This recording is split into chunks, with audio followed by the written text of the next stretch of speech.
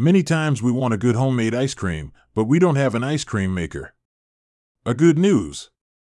You can do it without it too. Let's see how.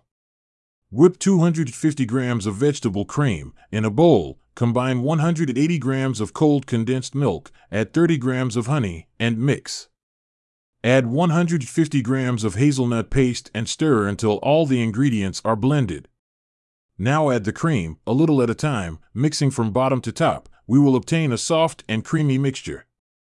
We take an ice cream tray, like those from an ice cream parlor, and pour the mixture into it, add chopped hazelnuts on top and a few whole hazelnuts, here and there. Close the container with its lid and place in the freezer for 8 hours. After this time you can serve your ice cream in cups, adding chopped hazelnuts on top as a decoration. See you next recipe.